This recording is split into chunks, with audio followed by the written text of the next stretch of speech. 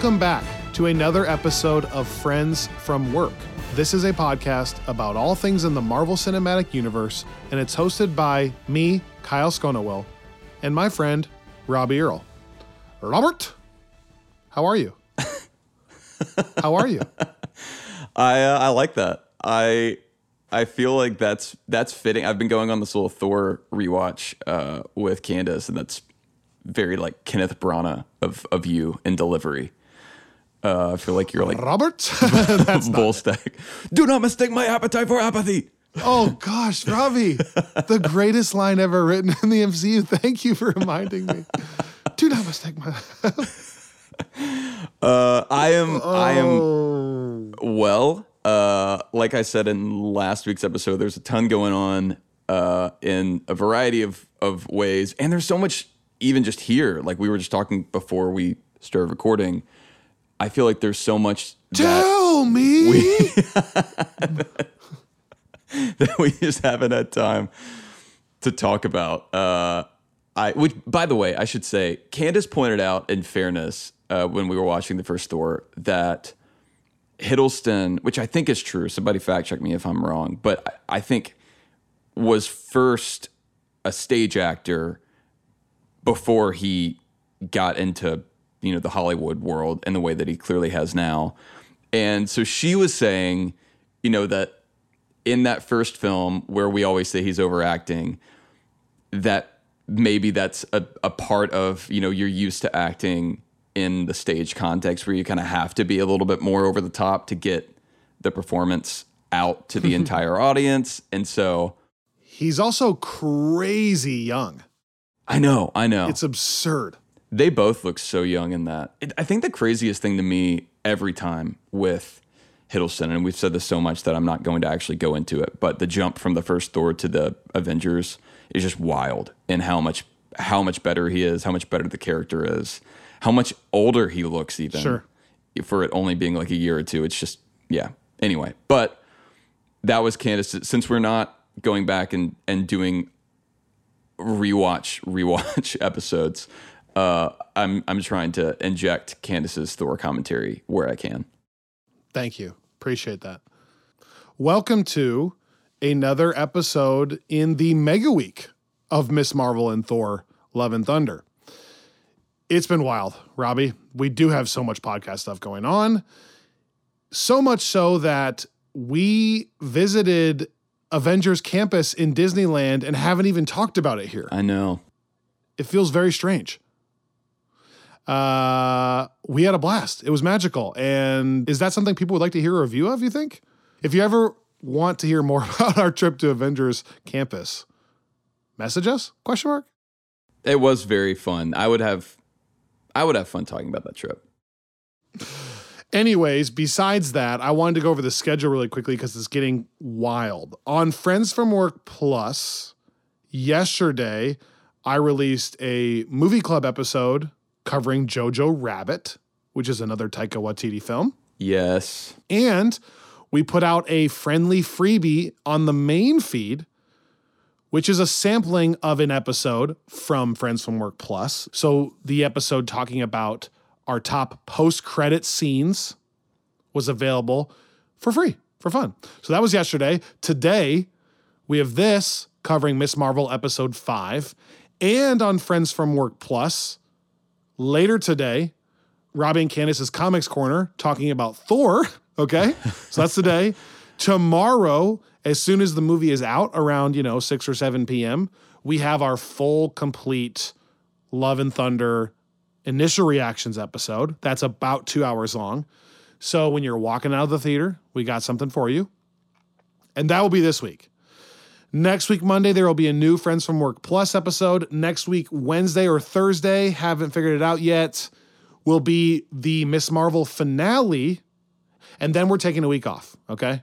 So just so people are tracking, Miss Marvel finale on July 14th, then there will not be an episode on July 21, and we'll come back on July 28 with our Thor Love and Thunder full-blown reflection/ranking, okay? Then we're having August 4th off again, so 2 weeks off there, and then we're back at it previewing She-Hulk mid-August. So there you go. Just so Wow. people are, staying in touch with us here. This week has been really fun on the Friends from Work Plus side.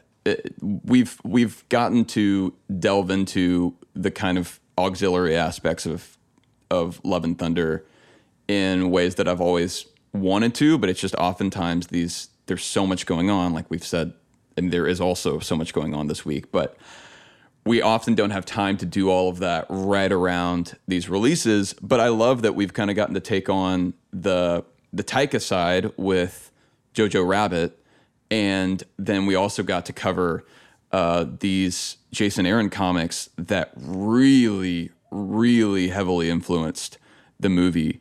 So this is one, like I said with Ms. Marvel, where if you are curious about the Comics Corner stuff, or just getting into comics, period, this is a really good movie to use as kind of a jumping off point, because I think Taika does a great job of leaning into the source material.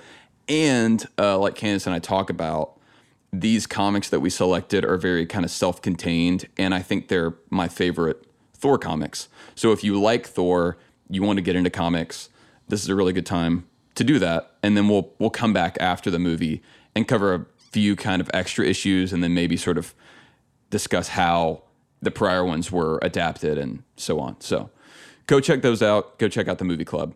Get all your Thor prep in. This has also just been a really strange 2 weeks for us, I feel like, because we've never gone to a world premiere and we've never had this much of a gap between us seeing it and y'all seeing it. Right. And have you found that to be weird? Like, I haven't talked about it with Annika yet. It's on my mind and I keep wanting to talk about it, and then she doesn't want me to say anything. She doesn't even know if I think it's good. So Right. That's been killing me. You're the only person I can talk to about it. But also, because of that, we've done so much Thor talk already. You mentioned the Jojo Rabbit episode. You mentioned the Comics Corner. But we also did a full-blown red carpet coverage episode and a Thor Love and Thunder spoiler-free review. And we did a breakdown of the trailer like a month ago. And we're already finished with our initial reactions episode, which comes out tomorrow, like I said. So I feel like... And the saga so I've far. already... In the saga so far, I've literally talked about Thor for about 10 hours already in these last 2 weeks. And I've thought about it for like infinite more hours than that. And I haven't been able to talk to anyone else about it. So it's been a really strange 2 weeks. Yeah, I am very excited for folks to see this one and to get everyone's reactions. I won't say anything else here because even there is a Rotten Tomatoes score out. I don't even really want to say that because I know some people like to avoid that. I used to, I remember whenever I saw Infinity War and Endgame, I made a point to not look at any reviews at all before I went to see it. So Annika doesn't want to know any score at all. Yeah. So I'm not, but if you are curious to hear, like Kyle said, our spoiler-free thoughts, we do have an episode. Just scroll a little bit down the feed and you can find that. There are no spoilers at all there. But this is one that I am so eager to get folks' reactions to. Sure. And I won't say anything else beyond that. And speaking of the Comics Corner, I was just talking about those Jason Aaron Thor issues. I was reading those issues in this massive Jason Aaron Thor omnibus. It's volume 1 of his like 7-year run on the character.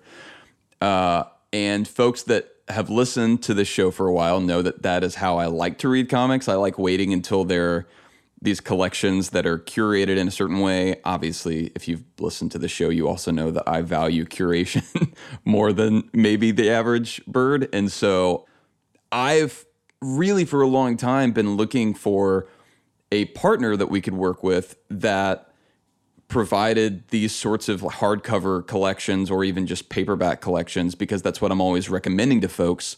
But it's tricky because often those are more expensive, certainly, than reading on like Marvel Unlimited, but also even than just buying things digitally or just buying the smaller trades. And so I always feel a little bit like, well, this is how I would recommend you read it, but I understand that that's cost prohibitive unless you go to somewhere like Amazon. And at that point, I would always rather folks support local comic book stores. And so it's always put me in a real bind. But Kyle, we're in a bind no longer. Yes. And this is something we've truly been excited about for a long time. I want people to know the behind the scenes here. We have been looking for a solid comics partner for what, Robbie? Over a year? Yeah. And we've said, like, I don't want to jump into some comics partnership unless this is the one. And I've said from the beginning, like, I don't read a lot of comics. So anytime you and our manager, Pete, toss something out, I was like, Robbie, is this the one? Yes or no? And if the answer was no, then I'm like, then we just leave it. We don't try to pursue it. But I think we found the one, Neo style. Neo style. Yes, and the one is Organic Priced Books, our new official Friends from Work comic supplier. And here's why I'm so excited about this. And I really am. I mean, we've talked about this offline. I'm very amped about it because, one, folks know I'm here in Austin, so Friends from Work is half Texas-based. And so is Organic Price Books. They are located in Dallas, just a couple hours north of here. And I really love that because that gets back to always wanting to support local comic book stores. And that's what Organic Price Books is. But also the crazy thing is they have found a way to offer discounts that are at or sometimes below Amazon levels, often below Amazon levels on these books. See, that's the thing. It's actual books. It's actual physical, tangible comics. And yet somehow they find a way to beat Amazon's prices. It's crazy. I mean, yeah, and it even goes beyond that. It's the care that they put into the packaging. Like whenever you get a book from Organic Price Books, it's been very well, very securely packaged and shipped. So there's never going to be any damage. They're comics lovers, so they know the kinds of things that you're going to value as somebody purchasing. It's not like a big box store that's just throwing endless amounts of quantity at you. And you're not overpaying for that. That's the crazy thing. Right. And then finally, the other thing that I've always talked about with you that's really tricky is some of the spots where you can get some of these books online for a decent price. The websites are just so difficult to navigate. For whatever reason, often these sites have been up for just a really long time, and I don't think that they've really been updated on like a mechanics front in a long time. And then it makes it hard for me to tell people to go there because even if I know exactly what I'm looking for, it can be really difficult to navigate those. So I know if somebody's just wanting to go browse, it might be nearly impossible to find what they're looking for. But with Organic Price Books, that's not the case. It's a super easy website to use. They send out a newsletter each week, basically, with the new releases they have coming. They've got different pages for you to browse in terms of new releases or by publisher. It's an all-around great experience, and it's just easy to find the comics that you want for a price that's super, super reasonable. And it's local, again. So it's like I'm loving it. It's checking all my boxes, and I really, really hope that people get to go check it out because I know a lot of people love reading digitally, and I think that there are so many great options, but there's really something special, I think, about being able to still get your hands on a well-made, like well-printed collection like this. And this is the best place by far to do that. So here's the thing. Over the next month or so, as you hear us talking about Organic Price Books, not every pitch is going to be this in-depth, but I want you to know that I truly think this can be a win-win for a lot of listeners out there because there's a faction of people out there who don't read any comics. That's me, and that's okay. That's fine. This is probably not for you. But then there's a faction of people that only read comics digitally, which, okay, this may not be for you. That's fine. But I would ask, do you want to consider ever having a tangible collection? Because if you do, then I think look into Organic Price Books, and especially to those out there that are buying comic books physically, but they're getting them from Amazon or something like that. Here's an option where, one, you can support a more locally based company. Two, you're going to get the same book packaged better, potentially at a better price than Amazon. And three, you would be supporting us and you're supporting them by buying through Organic Price Books. So I ask if you're in that third category to consider looking into this seriously. I think you may find a legitimate new comic book home. So while you're over there, we do have a couple of promo codes, but also there's a referral link in these show notes right now. See below, and you can click on that link to take you directly to like the Friends from Work page of Organic Price Books. Yes, so not only do you already get a crazy discount on these from the cover price, but if you go over and use our Friends from Work promo codes, you can get even additional discounts. You can use code Friends from Work, per usual, to get an extra $2 off your order.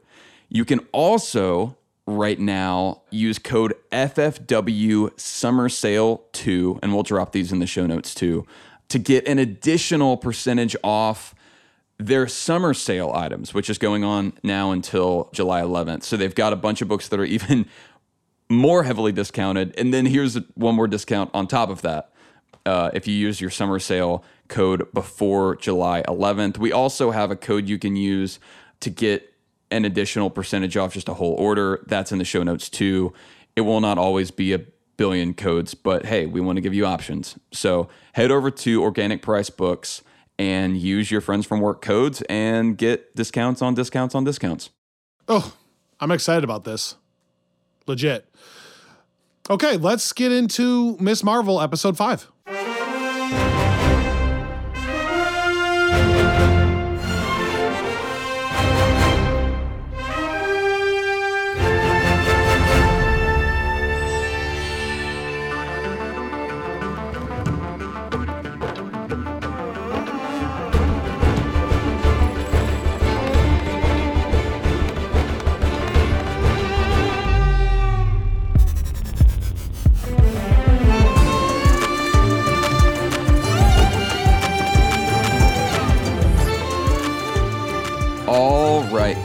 Ms. Marvel, episode 5, is titled Time and Again. It was directed by Sharmeen Obaid-Chinoy, who directed episode 4, Seeing Red, and was written by Fatima Asghar. I think I'm saying that correctly. The only real addition here, cast-wise, was a notable one, I thought, and that was Fawad Khan as Hassan, Kamala's great-grandfather. Otherwise, we had Mawish Hayat as Aisha with a really big role here, and kind of the rest of the cast returning as well once we kind of got past that initial time jump. So that is our new cast and crew for this week's episode. Yes. Let's get into it. All right. I want to start off a little bit differently today. I love the MCU. I am so thankful at how it has brought me here to where I am today. I have such fond memories of growing into an adult with these films, and I love that we're getting new content, and it's been so much fun these last 2-3 years to have new stuff. And I love the character of Kamala. I'm really excited about Thor coming out tomorrow. Like, I'm into all this, no doubt. That being said, I don't know if it's just that I've watched so much stuff lately. I don't know if it's that I watched Ms. Marvel episode 5 early this morning on my computer by myself. I don't know if it's just that my mind is in Thor world right now. I don't know what, but I felt like this episode was a missed opportunity plus for me. And I want to grade it right off the bat right there so that I can just say that with full transparency. Like, I was not feeling this. I feel like this show is losing me a little bit. Like, I was so high from episode 1 and I'm just slowly slipping off the rope, and I'm just less and less invested each week, which is a bummer. And I just want our audience to know that. I don't want to be Debbie Downer though. Like, I don't want to be negative Nancy. Right. I wanted to say that off the top so that if I say negative things, you know where my head's at right now. Right. And that's just the truth of where it's at. And I thought if I say it right off the bat, then maybe we can get into some of the plot things that I still think are cool, and I'm genuinely curious to know where they're going without being negative Nancy about the whole thing, if that makes sense. So I had to get that out there to start. No, I appreciate that. And I had, it's so funny. We really don't talk about this stuff at all, which We literally have said 0 words about this. Literally. The text is always like, I have watched it, ready to go. Like, there's not even like oh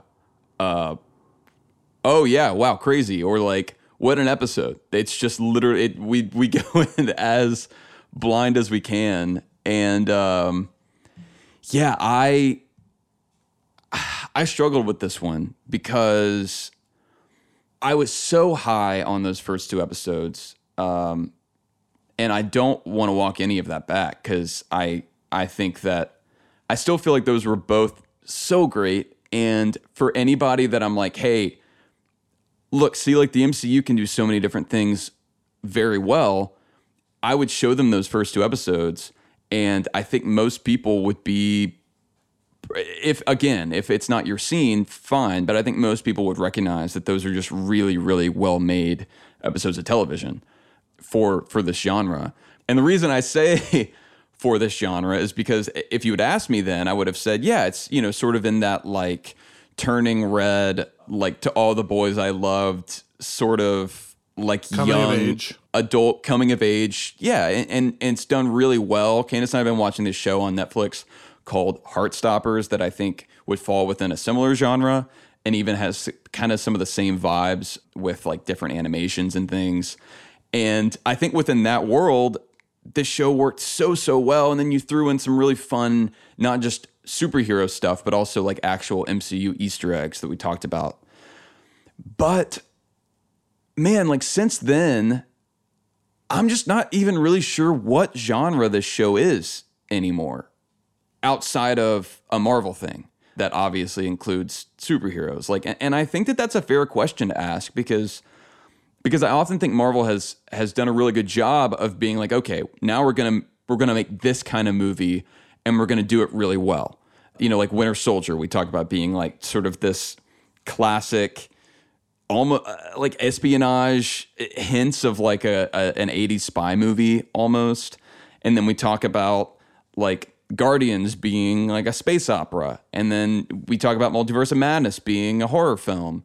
And I think that however you feel about each of those movies, you can see where they really owned a certain direction and went with that. And here, I don't know. I think that's why it's losing me. Like I was so into where it was going, and I really loved how Kamala's family dynamic fit into that. Well, and I want to quickly jump in with one point here. To me, emotionally, one of the only things I can think of to compare it to is Daredevil season 2, and it's totally different genre. But I was going to say like where like I don't remember another project I love that you just gave me chills by saying Kyle that excitedly. Are you going to say that's what you were thinking? The only other project I can think of where it was two such distinct parts of the show, right? Like there's two sides of the show. It's almost like Two-Face. Whenever we were talking about Kamala, her family, Bruno, growing up in Jersey, school, trying to figure out life, I think it's fantastic. And whenever we get into villains, the noir, the other dimension, I'm like totally lost. And it feels like The Hand to me, is what I'm trying to say. I'm like, what show is this? Are we doing The Hand, Daredevil? Are we doing like this weird martial arts thing? Or are we doing like the grounded, like protector of Hell's Kitchen? And I just can't. I think that's why I was so excited about the first two, and now I'm giving this like a missed opportunity grade, which is the lowest I've ever given something, because I just don't know where we're at. And especially when you consider historically these episode 5s have been really big moments in these Disney Plus shows, I just don't think I was invested enough to have this one pay off here anymore.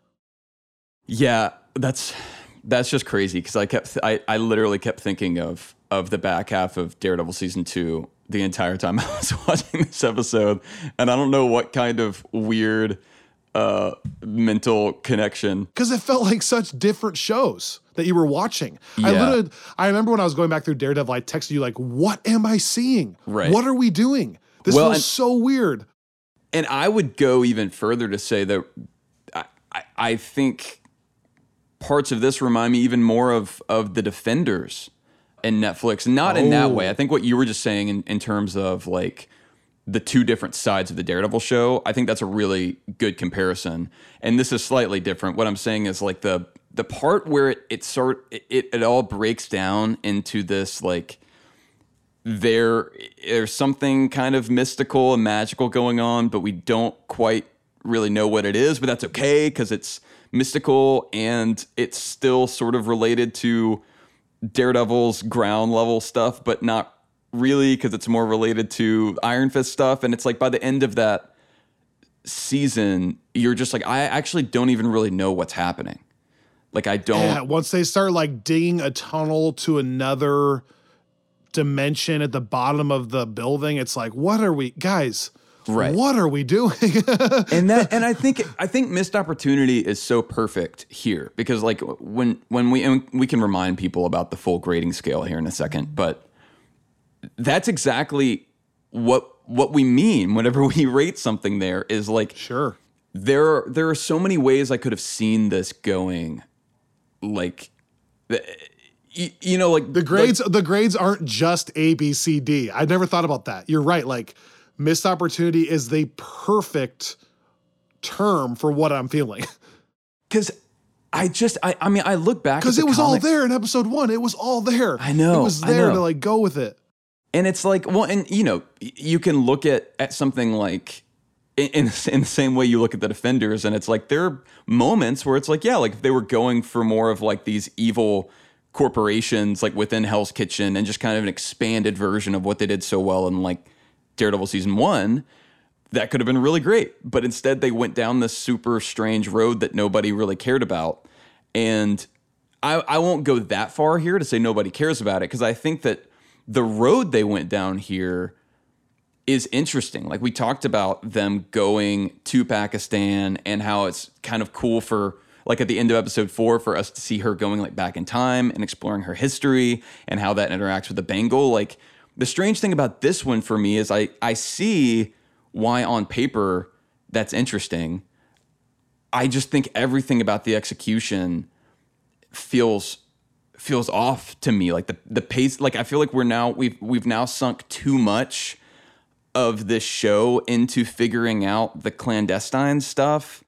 Yeah, exactly. That's it. I think about how these episode 5s, or in WandaVision's case, WandaVision episode 8, you know, it was the main character that we had investment in.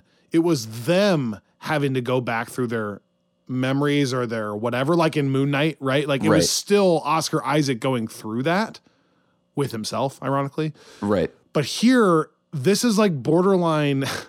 to me, kind of expose from Lost, and real Lost fans know what I'm talking about. And it's more like, now you're giving me Nikki and Paulo as a total separate character, and yet it's meant to be carrying the weight of like an emotional payoff of this moment. And it's not even blasting their performances here at all. But when 20 minutes of the episode is spent on characters we haven't really seen at all, and then have that be the big emotional weight, I just don't know if that's the way to go about it either. So anyways, I want to move off that part of it. Right. I do think it is a missed opportunity. But I don't think it's healthy for us to just like stay on this for 30 minutes. So I think let's get into some of the plot things too. Yeah. Well, that's the frame of mind I'm in. And I guess my final thought that will sort of transition us into the first chunk of this episode is, like I said, I see why they're delving into this. And we talked really early on about how excited we were when they're getting into like, oh, everyone has a partition story. And it just felt so organic that like, if you had told me, oh, we're going to have an episode where we kind of walk back through some of that, I think at the time I would have been really excited. And so that's why I want to be clear. It's not the premise or the concept, but I think what's really disappointing to me is I think just because of the pacing, because of maybe the 2 preceding episodes, like I feel like I was more invested in the partition side of all this and the family history side of all this at the end of episode 2 than I am now, having gotten all of the backstory. And that's so strange. Like I've now spent time with Aisha, and I've spent time like living in this world that is kind of the background to Kamala in so many ways. And I'm just kind of like, okay, well, and you're right. for me, it's not just episode 5 that this is all coming out now out of nowhere. It's that 3, 4, and 5 we're starting down this road that I just didn't like. You're going down a path I cannot follow. But it's like, if you go back and look, I think I did Let's Freaking Go. Then I did Let's Go. Then I did a That's Fair Plus. I think it was something like that, right? So I'm heading the wrong direction with this being the missed opportunity then. I wish I wasn't saying this today. I really do. Like, Robbie and I talk offline that there's 3 kinds of episodes. 2 of the 3 kinds of episodes to do in this podcast are really, really fun. If the movie is fantastic and we're so passionate about it, that's so easy to do. It's so much fun. And if the movie is bad, but we low-key think it's a little bit better than that, or like it's bad in a way that it's fun to make fun of, a la Spider-Man 3. Or Thor Dark World. Right. Then it's fun. Like, we have so much fun doing that. It's this middle ground where it's not great, but we wish it was better, and it's not funny that it's not great. It's not like endearing that it's not going the way I want it to. Those are hard to talk about, and that's today for me, unfortunately. I think too, just since we are getting into plot stuff, and I don't want to kind of keep coming back to the qualitative analysis, there were just elements of this execution wise where, like, even kind of pacing of the show as a whole aside, I just thought this episode was such a step down to me, like, in terms of editing. Like, it felt so abrupt so many times. Like, I didn't feel like they were like, even whenever Kamala first shows, like, when we see her sneakers, like, I get kind of what that moment should have been, but it felt like out of nowhere. Then, like, the ending with Bruno being like, you have powers, and then, like, the missile coming in, and even the drone popping up, like, and every, like, I didn't understand what was happening, like, what we were supposed to be taking away from several moments. It felt like weirdly rushed in some sections, weirdly, like, non-eventful in others. The performances just didn't work for me as well here as they normally do. Like, it just felt like, in general, everything was off. And I'm saying that having said that in other episodes of the show, everything was perfect, right? So, Robbie, I don't know. We spend too much time talking to each other because our minds are thinking exactly alike. Like, I haven't brought that up yet either, but were you struck by even, like, Iman? I don't know that she was as comfortable doing, like, the emoting crying thing as she is doing the, like, high school thing that we got in the first 2 episodes. Yeah. I didn't think that was as good. I didn't think when Bruno finally did get a moment, which I was bummed that we just are totally out of Bruno world, right? Because Bruno's not been a part of now, like, 2 episodes, basically. Right. When we finally did get him, it felt off. You're right. Like, the Kamran thing felt really off when he was talking about, like, my mom wouldn't leave me. Like, we'll get into that plot-wise in a second. Yeah. But that felt off. Like, are we led to believe now that he actually thinks he has a good relationship with his mother? And, like, she actually is trying to help him now? And then the performance of the villain, like, and again, maybe I missed this. Did Miss Marvel convince her to do what's right in that one sentence? Did she actually turn there? And we'll get into that. Or did she not turn and go to the, like, sucky light thing that destroys your body? And again, a weird visualization of what that's like. Man, even, like, her mom and Nani, like, it felt like maybe that was a little bit, it just felt different than what it was. Even the performances were different here. Wow. I am, like, laying into this, and so are you, but we got to get into the other stuff. Yeah, no, and those are the things I really wanted to highlight, just because, again, we say this because, like, we care. We say it because we care. Well, and because I think that there's a temptation for people to think that if we say something's good in Marvel world, it's like, well, of course you would. You're a Marvel podcast. You love this stuff, so everything's good to you. And that's not true. Like, I think, like, we can point out when things have issues, and I think it would feel weird to not point some of these things out with how much we've kind of praised the converse. And with nothing else, like, I want to be authentic. We both want to be authentic, right? So like, we don't want to come on a podcast and see that something's not doing well and then jump in and like just pile on it because we want people to see like, oh, we're real critics if we actually like it, right? Right. And the inverse is true. I don't come on here and just gush chills all the time because I think everything's unbelievable when I don't. Like, I'm not going to come on here and lie if I don't. And we've tried to be that, I think. And so today is one of those days where I don't think it was a great episode, and I'm not going to come on here and lie about that. One of the things you and I have talked about for years on the podcast now, which is a crazy thing to say because this podcast has now been going on for years, is kind of plot points aside, in terms of jumping in halfway through a story or whatever. Whenever I watch MCU films or even particular episodes of these shows, I always think, like, if somebody was just over at the house and I had this on and they had never seen any Marvel stuff before, how would they interact with this? Like, how would something, like, because that happens sometimes. Like, I remember I was over at someone's house and they were watching, like, the third episode of Sherlock from season 1, and I had no idea what the show was. And, like, I was like, oh, I need to watch this show. Yes, exactly. Yep, you can watch the scene with Sherlock on top of the hospital roof with Moriarty, and I don't care who you are, you'd be like, I need to catch up on this show. Right. Like, what the heck? Right. And it's like, yeah, you don't know, you're not invested in the character, you don't know what's going on, but it's like, if it grabs you, it grabs you. Right. Like, conversely, my brother walked in the room during the Hawkeye finale. Remember that story? And he was like, why are the villains so jokey? Right. And I was like, oh, that hurts to hear from someone who doesn't watch any of this stuff.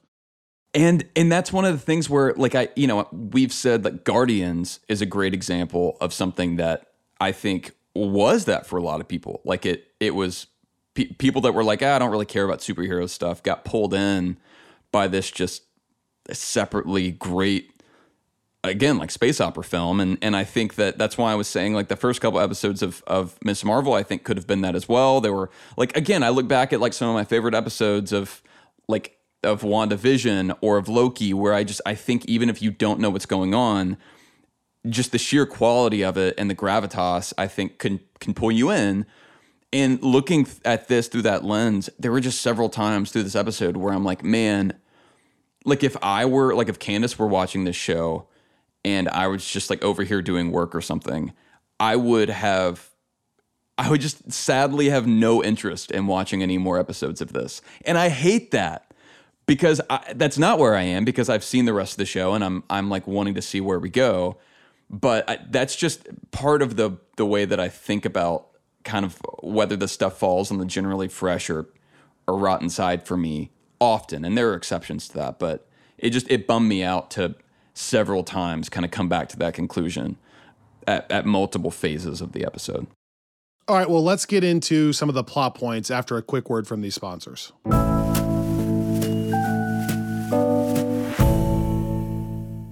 So as we've been talking about, Ms. Marvel is in full spin and Thor Love and Thunder comes out tomorrow. And so you need to get your MCU merchandise from EpicHeroShop.com. They have a brand new Gore the God Butcher shirt, which is like a sword skewering Thor's head. And it's kind of cool. And they have that, classic Strongest Avenger hat ripped straight out of the trailer.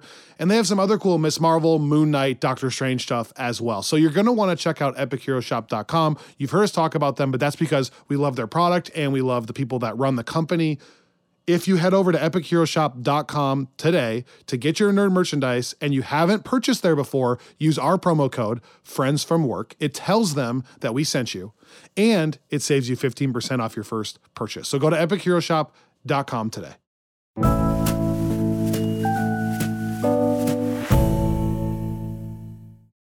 So did you weirdly feel like simultaneously this was the finale? Like, I had to go double check. I'm not kidding. I'm like, this is 6 episodes, right? And I say that to say, I feel like they wrapped up a lot of the plot points by the end of this. Like, I think that's why the drone felt a little crazy, because I'm like, oh, I forgot. There's a damage control side of this, and I think that's where the finale will be focused, right? Back in America on the damage control front. Yeah. And I actually am intrigued to see where that goes, because maybe that's where we'll start getting connective tissue. Like maybe now that the clandestine thing has been mostly sorted out, maybe we'll get some connective tissue to Captain Marvel, or at least Damage Control putting Miss Marvel on the radar. And what does that mean for her meeting other Avengers or characters like that? You know what I'm saying? But like so much of this was wrapped up. Let's talk about the big scene with the rip in the veil. How did you interpret that? Did Kamala turn the main villain around? Like, did she change her mind on this whole thing when she brought up Kamran? And that was her intentionally sacrificing herself into the veil to close the veil and then pass that energy on to Kamran? Is that how you saw that? That's the best explanation I can come up with. I was actually being serious when I said earlier that I had no idea what was going on. There were parts, like that was a part where I was like, I don't know why the veil popped up at this moment in the way that it did. I think because she struck the bangle, right? The bangle's the way back in. I think because she hit the bangle last episode with the knife, and we saw that vision in Pakistan. But then that takes her. That's why it started. I know, but I think that's why it started tearing open. Like when she came back. Okay. Right. But either way, I thought that the whole point was the veil opens. Again, I'm not saying this to be funny. I'm asking. I thought the veil opens and then their dimension would consume our dimension. But are we saying that their dimension then is actually turns them into like rock people and then skeletons? Yeah. I'm not being funny. No. I mean, because like they like disintegrate like Indiana Jones style. Right. But I thought that's what they wanted. Yeah. Like, was there some issue with the way it opened up that it wasn't? It like that's not what they expected? I mean, I guess, but I don't know why. Or Dormammu Dark Dimension style, I guess, where it's like when you get what you want, it's actually not what you want. But isn't that like where they're from? Yeah. So why wouldn't they just go back to like their normal, whatever their normal being is? That's what I thought they would become. Yeah, I mean, maybe it is. They're just like leaving behind their physical forms. Right. In which case, that's what I'm saying. Did she not turn? Did she actually just like go back home and leave Kamran? Yeah, maybe it was all just like maybe it was all like an act for Kamala. I really don't know. I just don't think we were given enough to really understand the motivations of these villains, or really what was. I don't really understand the nature of even her relationship with Kamran. Right, like are they actually mother and son? Because, you know, they don't age and all that stuff. Like, I wouldn't be surprised if that was just some other kind of relationship that they call it that. Right. And like, so he now has powers because of her going back in. But I don't know what that means. Well, what does it mean that she said his name? Well, and maybe that's what I mean is the disintegration of their bodies. Maybe it's more that is them going home, but their natural state is a spirit kind of. And so that was them like leaving this human physical body and becoming the spirit that they feel like they're at home. And in this case, maybe part of that energy went into Kamran and his powers, I guess, to help him. Yeah. Because he wasn't able to go back home as a spirit. Like clearly their body disintegrated in a weird way, right? So they didn't go back home as that body. We know that. And one thing that we should point out is how similar the kind of disintegration process looks to Terrigenesis in the comics, and as it was kind of visualized in like Agents of S.H.I.E.L.D. I didn't know that. Okay. Yeah, so it's like whenever you become an Inhuman, they've started visualizing that as like you go into this like husk, basically. And then when you kind of come out of it, that, you know, kind of crumbles around you. Sometimes I feel like it's visualized as more of a like, yeah. Sometimes it's like, it's like it was in this, where it's like a hard, almost like, you know, like. Yeah, they almost look like Korg for a second. Yeah, right. Like a hard shell. And then sometimes it's more like membraney, but I think that was something that I've seen several people comment on, because given how much Kamala's story is intertwined with Inhumans in the comics and in the video game and in other adaptations. I think that was intentional, but I don't know if that it was purely like a hand wave, like, hey, this is, if you know, and that was the only reason it looked like that, or if that's supposed to be some other thing that we're going to follow. Like, there's a part of me, I'm so torn on this because I don't like those characters, like I've said, so I don't really want them to stick around. But then there's another part of me that's like, that was such a weird way of ending this whole narrative that I almost want there to be something more to it. And I can't tell which side I'm falling on. Think about those characters for 1 second. If this is the end of them, we got a dope introduction to Kamran. That's the only one that we had like some emotional investment in. But once we saw his quote unquote family, they made like one joke literally around the table about how she hadn't been offered food or whatever. Ha ha ha. Right. Literally the very next thing after she talked with her mother for a little bit is they try to kill her because they've given her enough time. The next time we see him, they drop in and fight the Red Daggers. That's it. A couple of them die. And then this is where they just disappear with one line from Kamala. So you're exactly right.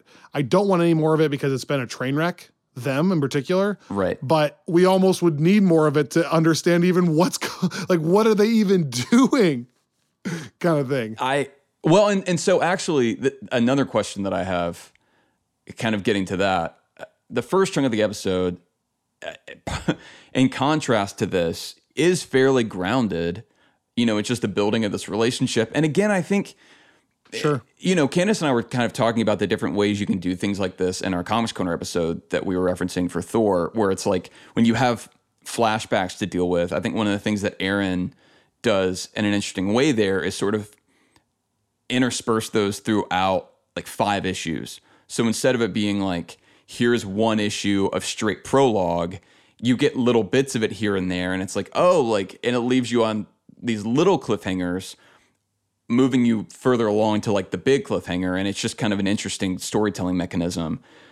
And I kind of feel like if we had gotten bits of this throughout the show, and, we have seen bits of Aisha, like what was that, episode 3, maybe the first time we saw like the blue arm.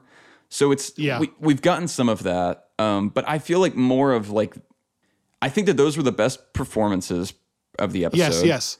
Like her husband, I thought was really good. Yeah, here. Agreed. And I thought like they had good chemistry. It was like, but it just felt so shoehorned in and not like out of nowhere in terms of the episode preceding and the rest of this one. Right. That I wish that we had more time to maybe live in it in a certain way. But that aside, what was your understanding of, like, we pick up at the very beginning with Aisha running away from someone. Is that supposed to have come like right after the prior scene we got with like the 10 rings? I don't know if right after. 3? But this is following up on that, right? Because then she... Right. Is she running away from clandestines there, you're saying? Or well, I guess, who is she running from there, and why does she wind up in this village where she meets her husband, will-be husband? Right. I know that the guy she's running from is dressed like a British military guy, right? So I think you're just thinking she's running from the military, but then I wonder if later we find out that was just a clandestine in disguise, because she's only truly shocked when she sees them again, like when she opens the door. She's not terrified before this of just the military and the partition side of it, right? Before that, she was totally fine to be content in that house, in that town. My point is, I think the only thing that really gets her that freaked out is the clandestines. So I'm guessing maybe that's what that was. I also don't think we've gotten the vibe that she would kill a British soldier, because she kills that guy. Right. Right. Well, so but then maybe it's just, she's being chased by a creepy guy. Who knows? So what's the nature of the relationship between Aisha and Najma right now, the head of the Jinn? So let me back up a second. A little bit of time must have passed between those two scenes, because we saw them together find the bangle, seems like they're on good terms. So something happens between that and they're chasing her. So maybe they found out in between that she was lying, right? Or she was doing it to keep them from going back home. But there had to have been some other development, right? That they caught her doing that.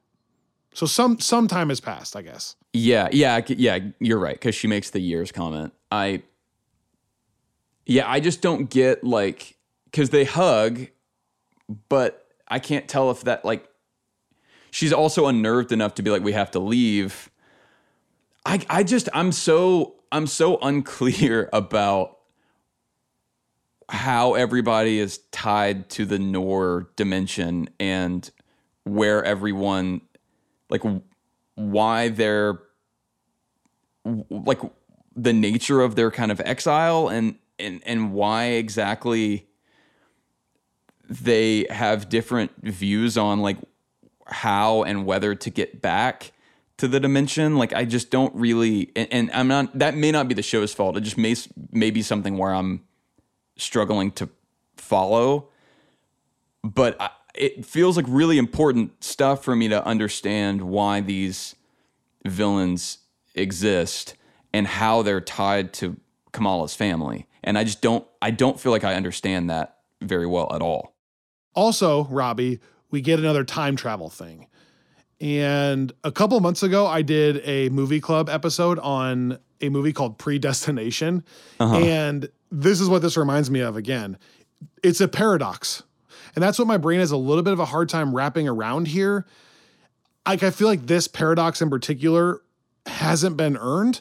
Like, were you super moved when you found out that Kamala was actually the stars that led her home?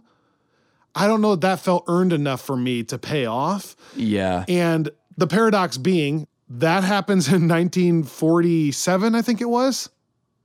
Mm-hmm. But then in the future, in 2022 or 24, wherever we're at, Kamala has the bangle, finds all these things, but then goes back in time to do that. Like, it's a loop, right? That's the whole point of this. Like Prisoner of Azkaban style.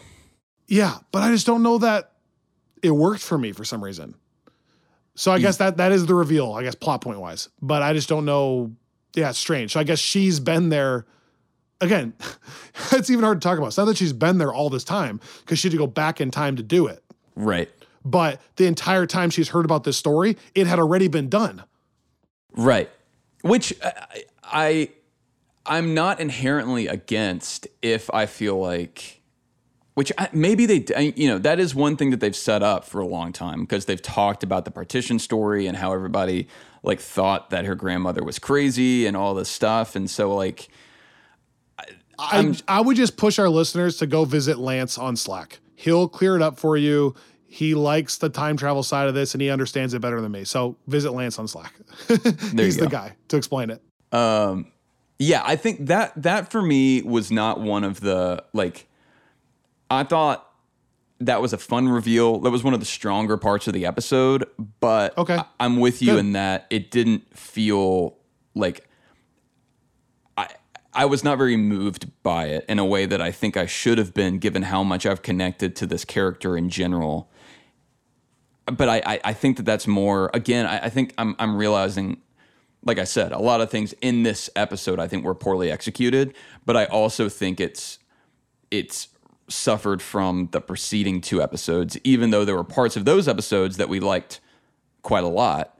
I think it just feels like there's not a clear thread, and so even where that felt like it was laid out, I don't come to a point where, like, getting to this spot, like you were saying in the show with, like, Moon Knight or with WandaVision, I have some very clear questions that I want answers to. And I don't know that I was asking the questions that the show was trying to answer. Oh, that's a good word.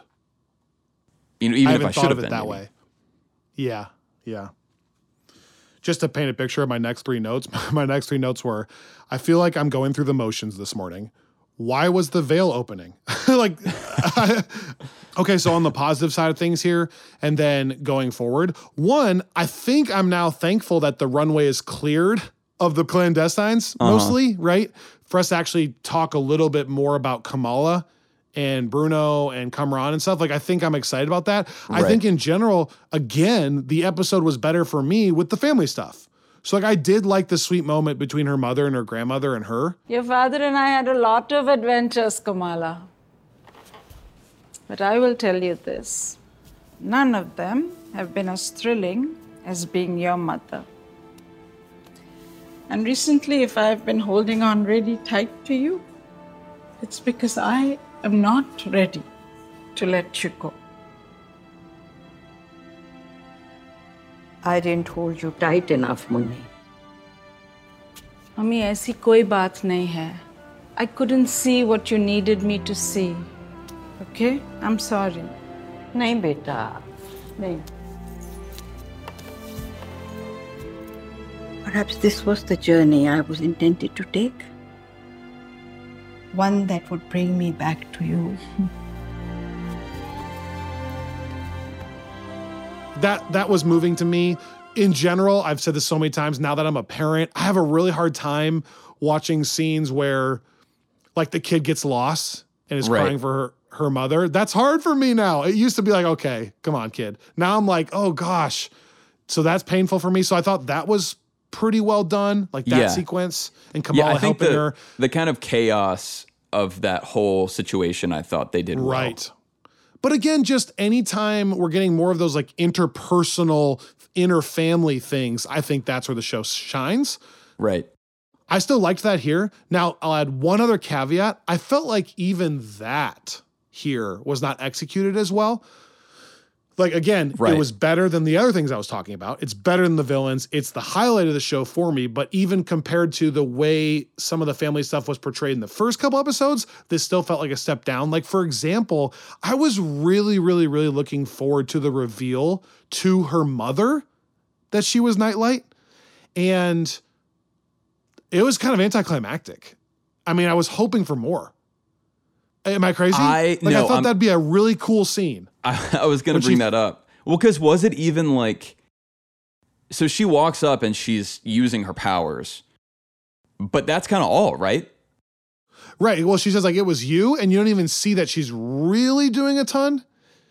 And then she kind of just has like this smile. There's no like anger, or there's no like, oh my gosh, that's so crazy. It's kind of like, Right. Oh, cool. Well, and then you don't even. I was like, Mom, that's not the reaction. I know. Well, and then she like, you see her smiling as Kamala runs off, and you hear her using her powers and seeing her like respond to that. But there's a part of that even where I'm like, I see where you were going for here, but it all just feels like an afterthought almost. Yeah, I know. To me, those moments are some of my favorite moments in these kinds of movies. And that's why it's a bigger bummer to me, I think, than most people. Like, for example, I love how they handle Ned finding out about Peter. Like, all the questions and the genuine shock and like, you were on the ceiling and like, does it come out of you? And like, he's asking all those things. Like, that's how I would be in real life, right? I would be like, oh my gosh, you're this guy. And so like, I either kind of want that kind of reaction, or I want like, almost like Aunt May, what the anger? Kind of like, you haven't told me this? Whatever. Either way, I like how those moments are handled a lot of times. And I feel like here, it was just such a letdown. Like, that wasn't the moment I was hoping for between her and her mother. I mean, go back and listen. I think 3 episodes ago, I was like, oh my gosh, I can't wait until her mom finds out, and her dad, and like that dynamic. And then I got it, and it was, oh, okay.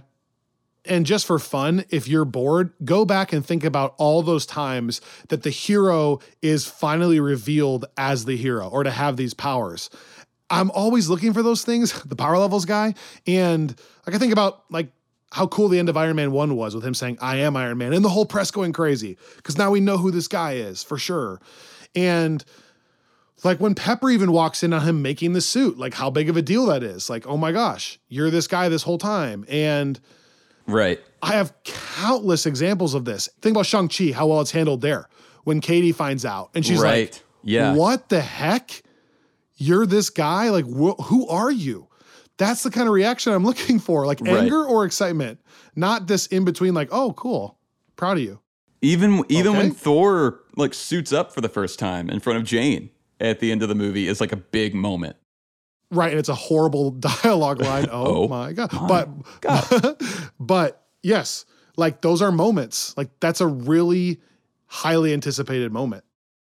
And this is one of those shows that has really made a lot of her having a secret identity. Like we've talked so much about how the MCU doesn't really even do that much post Iron Man, but here they did, and that should put it more in that Spider-Man category where that's like a really big reveal.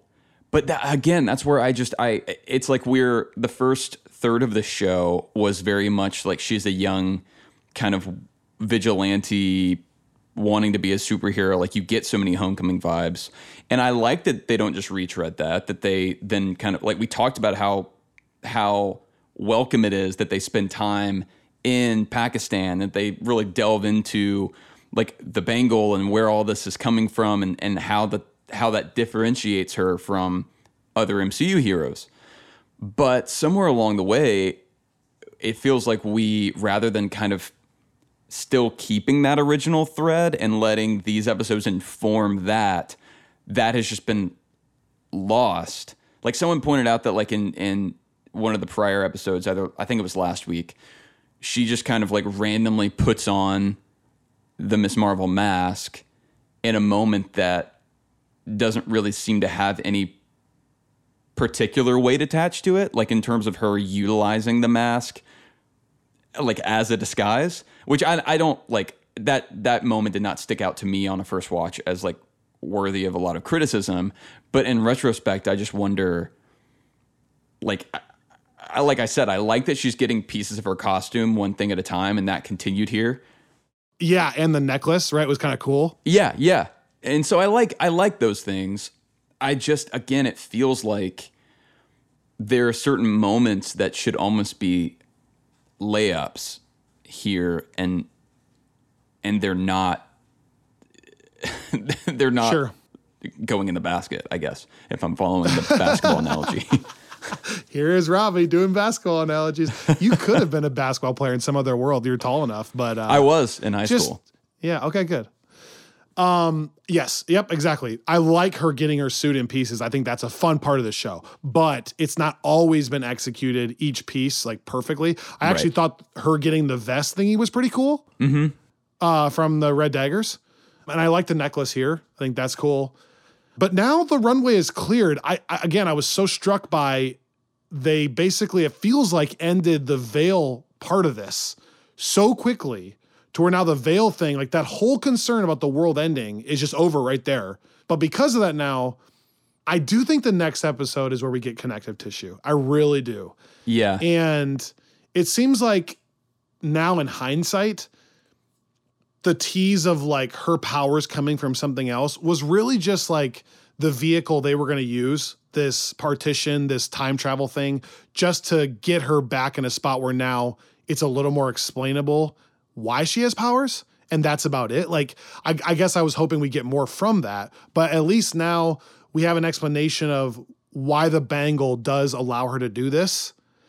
I guess I'm just more interested in the street level, damage control, school side of this all. And so I am excited to see how they wrap that part of it up. And then I'm hoping it's not a full wrap up and that it kind of teases the next Marvel's movie, or at least her interaction with some of these other Avengers, maybe Shang-Chi or something like that. Yeah. I think as I'm looking back, I like talking about what I liked about the relationship with her great grandparents. I almost just wish that all of this had been explained in that way. Like, you know, she was investigating her past and finding out these things about her family kind of as she's navigating her own life and like working, like instead of it being this total, like she's now been pulled into this other kind of random quest, this idea of her like making sense of the part of her that like wants to be the superhero and is like a mega Avengers fan with this thing that's clearly like related to her family history. And in that way we could have gotten these flashbacks to Pakistan and learn more about her family. And I still think a trip to Pakistan would have been fun. And I think ultimately like that's for the better. But I think keeping that a little bit, like we never had to have the clandestine actually come into the present. I think maybe a lot of that could have been dealt with and explaining like Aisha's story and how that all happened as prologue. And so I say all that because, yeah, it maybe you're right. Like now that that's all cleared, maybe that's what we'll get, is what I was maybe thinking that a lot of the series would be. Well, what else will you get? There's nothing else to tell anymore. And right? yeah, like you're going to get some of it. And damage control, I guess. Right, yeah. I just, as you were even saying that, I forgot that this is the character who's a mega fan of the Avengers. Like, Right. we've totally left that aside. That was the whole point of the first episode, AvengerCon. And that was like what I thought was so fresh about her character. Man, the clandestine part of it, you're so right. They could have just dropped that and just done, a journey through her family history. Because we were already starting to get hints of that in those first 2 episodes, and those were some of the parts that we really seized on as liking. Right, So and just as she visits Pakistan, she starts becoming more confident in herself and her abilities, and like her family history ties into all that, and it's empowering, and like that could have been it. Right, which could have been episode 4. We could have lost episode 3, or made episode 3 something totally different because it didn't have clandestine, and then made episode 5 something totally different because it didn't have the clandestine. Well, maybe even just episode 3, like the wedding's attacked by something else, or like something goes wrong, and she now uses her powers to help, or something. But it's not clandestine's like ruining the whole thing. Yeah, no, exactly. And that's, which again is why we come back to this feeling like a missed opportunity because I think all the ingredients are there. But, again, I do want to always leave open the possibility that this final episode connects some dots and brings it all up. Do you think we'll get any kind of damage control reveal? Like a scroll thing or a tie to Shang-Chi or Spider-Man or... I think so. Okay. I think we'll get something. Or Daredevil? Matthew Murdock referenced it before. I don't know. Oh yeah, that's a good...